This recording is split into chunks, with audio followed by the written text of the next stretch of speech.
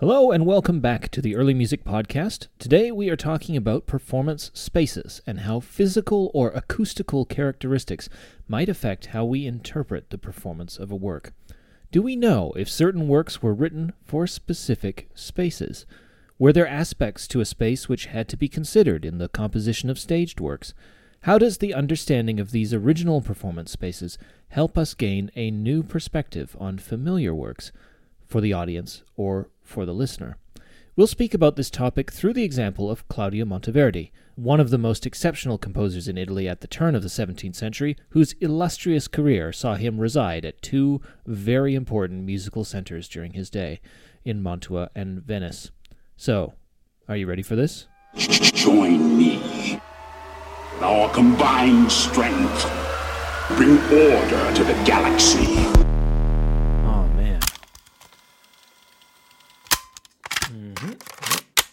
And here we go.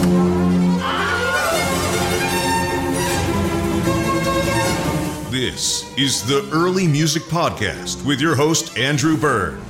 Brought to you by Rhema, the Early Music Network.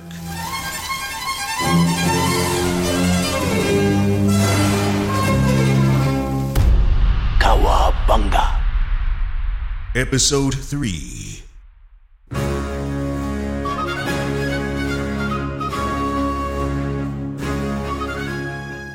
There is no question that Monteverdi was the greatest composer in Italy in the early 17th century.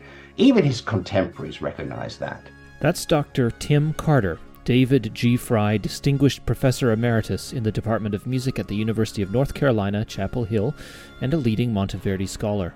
But at the same time, Monteverdi was surrounded by a constellation of musicians, composers, and performers with whom he's working, with whom he's interacting.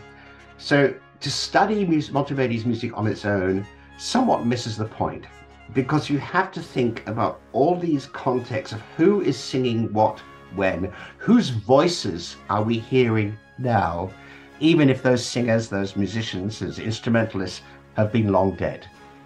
And trying to recover the performance resources that Monteverdi had suddenly brings his music to life in quite different ways.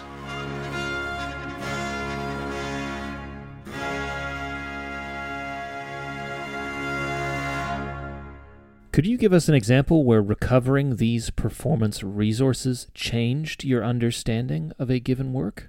My most recent project has been a collaboration with the Florentine theatre historian Francesco Fantapié on Jacopo Peri's Euridice, the first opera, so-called, that was performed in Florence in October 1600. And Francesco and I found all sorts of documents in the Archivio di Stato in Florence that basically have enabled us to reconstruct the staging of Peri's Euridice very, very precisely in terms of the dimensions of the stage, the ways in which the scenery might have worked, and so on. Also in the place in the room for which it was originally designed, which was the Sala delle Nicchie in the Palazzo Pitti in Florence. So we now have the materials available to actually do a reconstructed performance of Euridice in that space, the size, the scenery, the costumes, and so on. And this is very exciting, because what happens is that we've tended to treat Euridice as a rather dry academic exercise, and certainly as not as good as Monteverdi's Orfeo of 1607. But at the same time, by viewing Euridice in its precise space, in its environment, you start looking at the music and the libretto in quite different ways. If you read a libretto or look at a score, that only gives you a half, if that, of the picture of what you need to think about these works. So our efforts to reconstruct the staging forced us basically to rethink our view of the score on the one hand and the libretto on the other. And it turns out to be a rather good piece.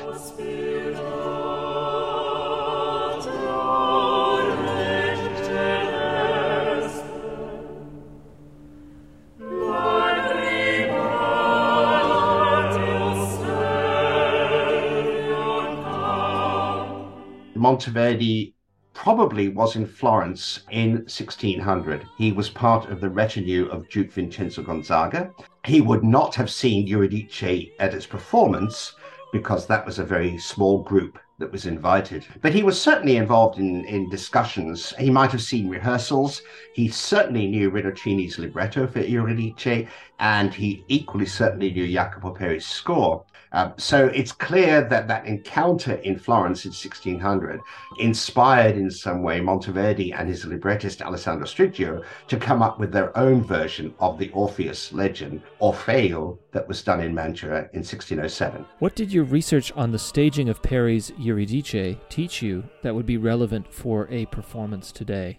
Jacopo Peri's Eurydice was done on a surprisingly small stage, 10 meters wide and 8 meters deep. It's a very concentrated space that had to be lit in various ways, and the singers would have to be positioned very carefully in order to be able to project across the footlights to the audience.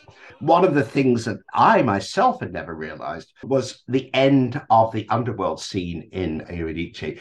Orpheus loses his bride Eurydice on his wedding day. She's bitten by a snake. She goes to the underworld, and Orpheus decides to go down to the underworld to retrieve his bride.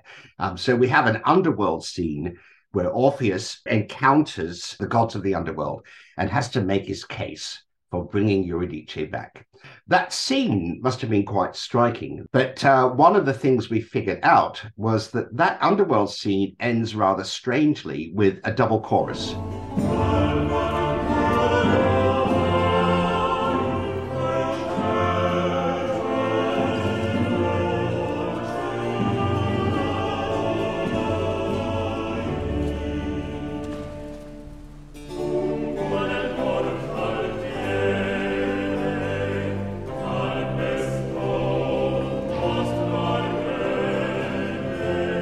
Two choruses of spirits sing separately and then come together. And we were trying to figure out why on earth do you have a double chorus of spirits at the end of the underworld scene in Eurydice? And then we were thinking about how the staging would have worked. And in fact, what you have in the underworld scene in Eurydice is you have gods coming from both sides of the stage. And those gods are accompanied by a retinue of spirits. And therefore, you have two choruses of spirits from opposite sides of the stage that eventually come together in the middle and sing the final chorus together. So that's a good example of how something that looked odd in a score only started to make sense as you actually think about the staging itself and how it might have worked. And as a result, you would perform that chorus of the end of the underworld scene quite differently. And it would actually sound different as well, because you would have the sounds coming from different sides of the stage until at the end of the scene, the chorus comes together towards the front of the stage in order to sing to the audience, but also to cover the sound of the machinery changing the set back to the pastoral scene for the final scene of the opera. So that underworld chorus now becomes quite striking, both as a dramatic device, but also as solving a theatrical problem. One of the things that always creates problems in performances of Eurydice is that the music is largely in a so-called recitative style. It's a style that moves between declamation and a more lyrical arioso, very flexibly. And even at the time, some people in the audience found it boring. We have comments saying, this music is too boring, too much like the chanting of the Passion, and so on. So how do you bring this music to life? What happens is if you're working within a very small space, everything becomes much more concentrated, much more focused. And once you actually take the Italian language into account, singers have a lot more to work with. And so if you start thinking about how declamation works in a more natural way, and if you start singing the music in that more passionate, effective, striking kind of way, it suddenly comes across the footlights quite differently. Monteverdi took a quite different route in his Orfeo, because he still has recitative, but he also incorporated a lot more choruses, dance interludes, instrumental sinfonia, and so on. And so Orfeo is much more appealing on the surface because it has this tremendous musical variety. Moving back to Monteverdi, what clues do we have to the spaces where his music was performed, especially in the Ducal Palace of Mantova, where he worked? The problem with finding the original spaces in which music was performed is that a lot of the spaces do not survive or were significantly restored, meaning that they are quite different from how they were in the late 16th century. In the case of Peri's Eurydice, we know that the opera was designed to be performed in a specific room in the Palazzo Pitti in Florence. And we have reconstructions of that room, so we can get a sense of the shape, the size of the room. In the case of Mantua, it's much more difficult because of the damage that occurred in the Palazzo Ducale in Mantua across the centuries. The building, as we have it now, doesn't bear much relation to how it was in Monteverdi's time in the early 17th century. One of the problems, for example, is the so-called Sala degli Specchi, the Hall of Mirrors. Well, there is a room now in the Palazzo Ducale in Mantua that's called the Hall of Mirrors, the Sala degli Specchi. And if you go and do a tour of the palace, there's a little plaque that says, this is where Monteverdi's Orfeo was first performed in 1607. Well, that Sala degli Specchi is an 18th century construct. And so that's not the space that was used for any kind of performance. There was a different room upstairs in the Palazzo Ducale in Mantua that probably was a Sala degli Specchi, but just a different Hall of Mirrors. And we know more or less where that room is, what size it is, and so on. And that's where Monteverdi largely would have performed his chamber music, usually in a fairly private context. Monteverdi talks about concerts in the Sala degli Specchi every Friday evening. And he says, oh, this is amazing. Every Friday evening, we do a concert in the Sala degli Specchi. And, the Duke is there, the Duchess is there, the princes are there, the courtiers are there, and so on. And he talks about what kind of music is being performed, who is singing that music, and so on. So we can get a sense of what kinds of things went on. But this was largely private music, chamber music. I should take a moment to say that Orfeo, Monteverdi's first opera, is often called the first opera for a number of reasons. As Tim Carter said, Orfeo was much more appealing on the surface because of the variety of music on display, not just the recitative form, as with Peri's Eurydice. Orfeo was published twice during Monteverdi's lifetime and was likely performed a number of times, including outside of Italy, between 1607 and Monteverdi's death in 1643.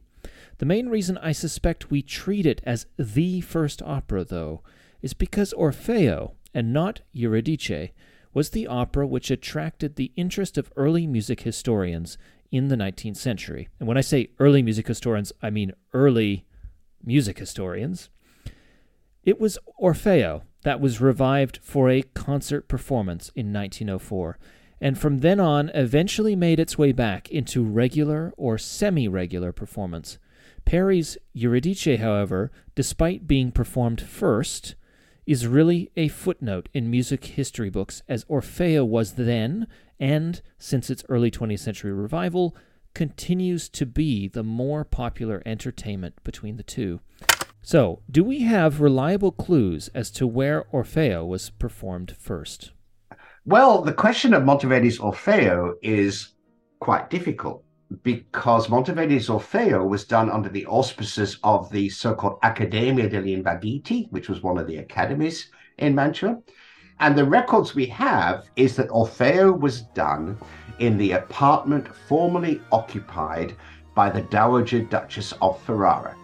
At some point in the very early 1600s, the Dowager Duchess of Ferrara moved into a convent further down the road, so those apartments were left empty. And that's where we know Monteverdi's Orfeo was done, but we have absolutely no idea where those apartments were within the Palazzo Ducale. We can kind of maybe have an idea, but we've got no sense of the physical space of Orfeo in the same way as we certainly have for Jacopo Peri's Eurydice.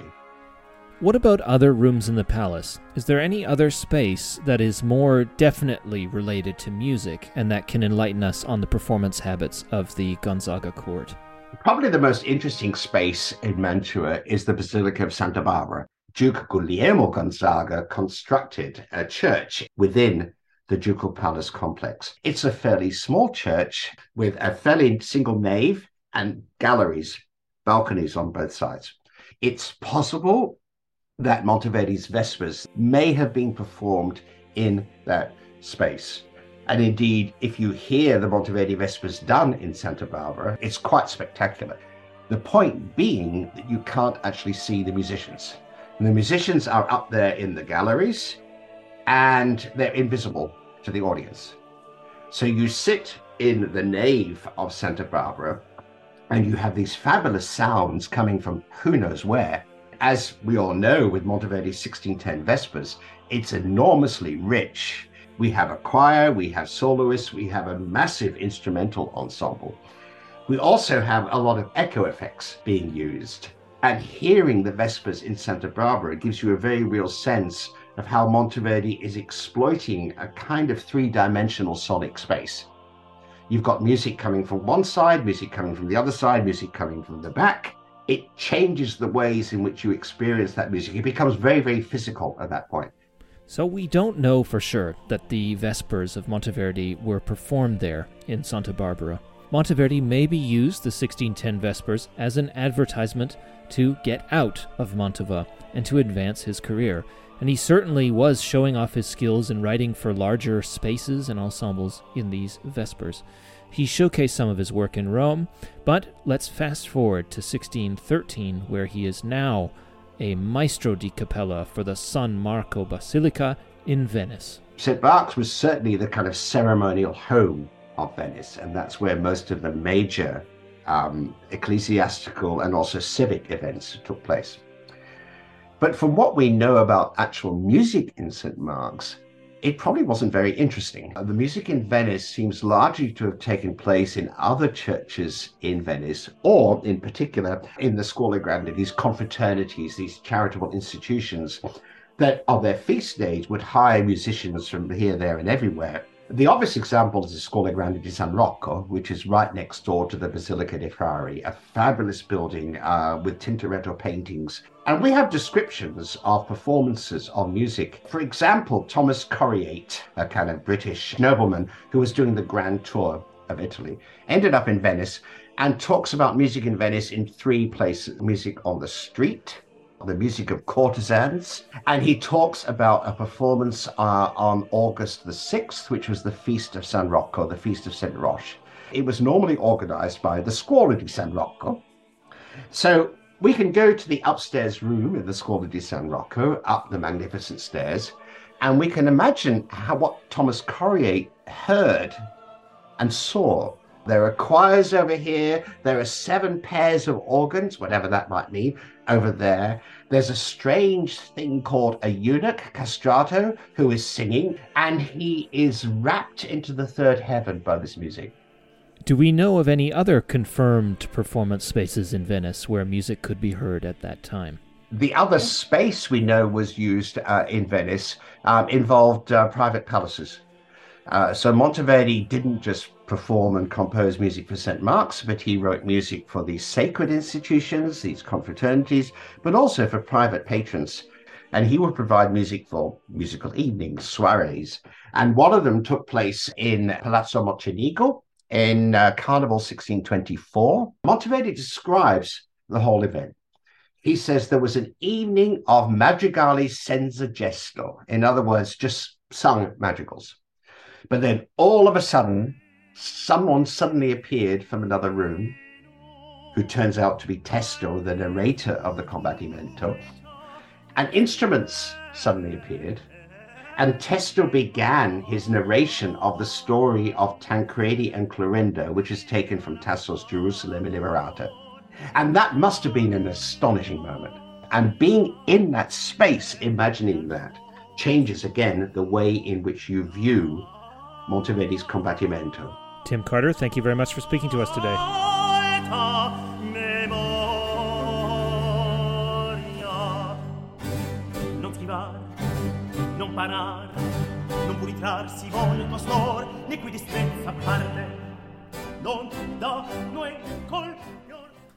When it comes to the vast majority of the repertoire of the past centuries, Most of the hard information regarding an original performance space is lost, but in some cases, just like we've heard, there are clues which help us conceive how a certain performance might have been heard, or what the challenges associated with performing on a particular stage or in a certain space were.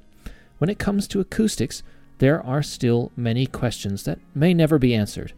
For example, would composers writing a mass or a motet for a performance in a large cathedral with a particularly wet acoustic be sensitive to the fact that the echo of the singers might affect the audience's reception of that work?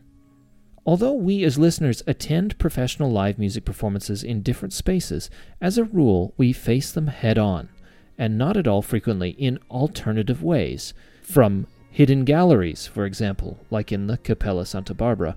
In fact, most of our concert-specific spaces today are not built to accommodate much innovation in that sense, even if by innovation I mean to perform an ancient work where the performers stand in physical relation to the audience, similar to that as in the space of the work's first performance.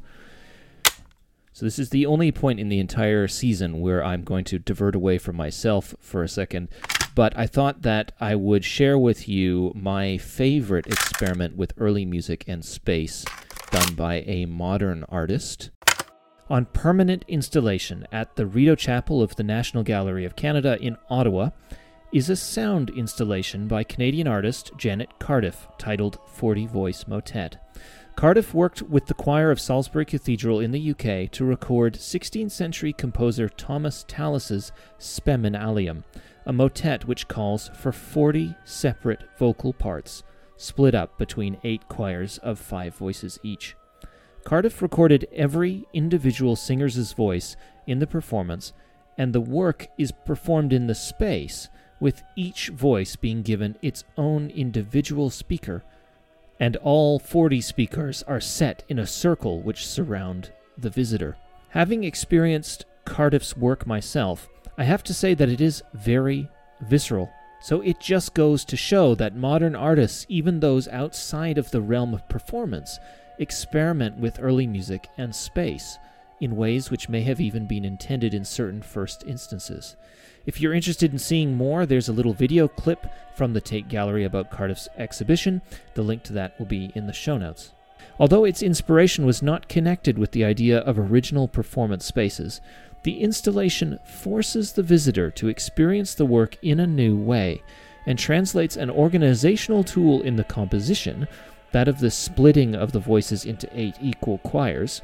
It translates it into a spatial device, a dynamic to the reception which would be entirely lost if one were to visit a traditional performance of Tallis's work.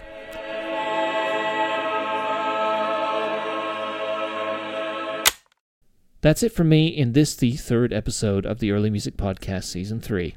In the next, I speak with early keyboard specialist Catalina Vicens about the challenges and objectives in reconstructing instruments which we know to have existed, but which haven't survived to the present day. Thanks for listening.